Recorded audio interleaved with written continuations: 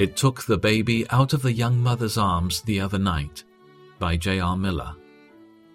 He came to Simon Peter, who asked him, "Lord, are you going to wash my feet?" Jesus answered him, "What I am doing you do not understand now, but afterward you will understand." John 13:7. We are assured that God has a plan for each individual life of his redeemed children. Jesus had a purpose in washing the feet of his disciples that night. It was not an idle thing that he was doing. He meant to teach these men a great lesson.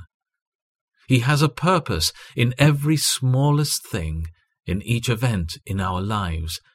His plans run on through all the years and are woven of the threads of the common events of our lives.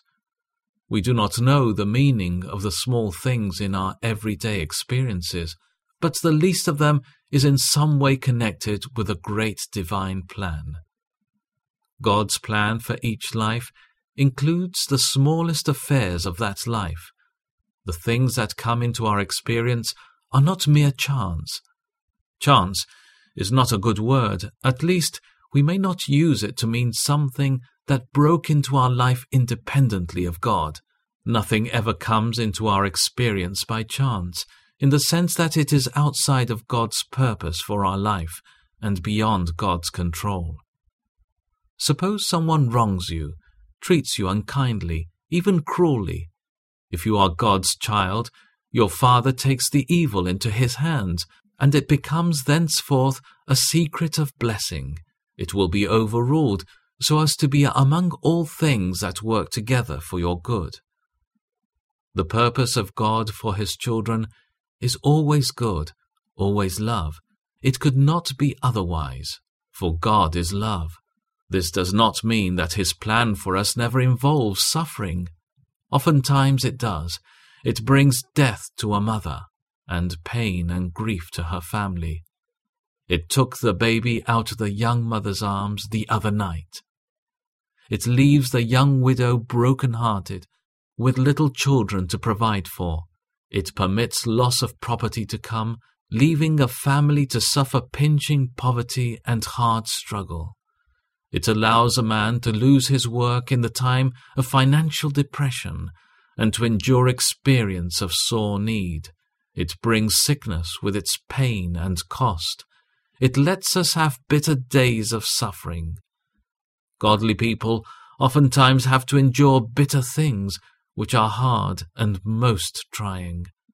Nevertheless, the plan of God for our lives is good. It is a plan of love.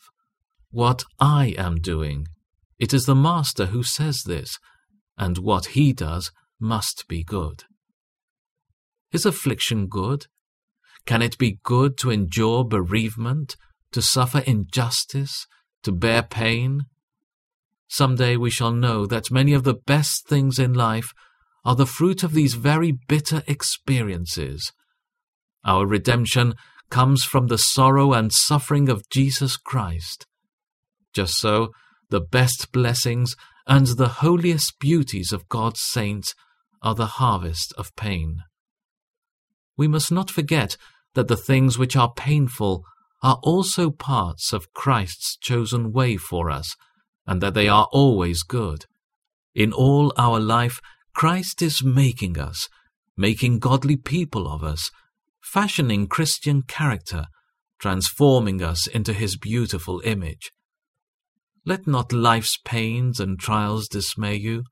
Submit to God, accept the providences that come as part of his discipline, and take the lessons, the enrichings which he sends. Some day you will know that you have learnt many of your sweetest songs in the darkness.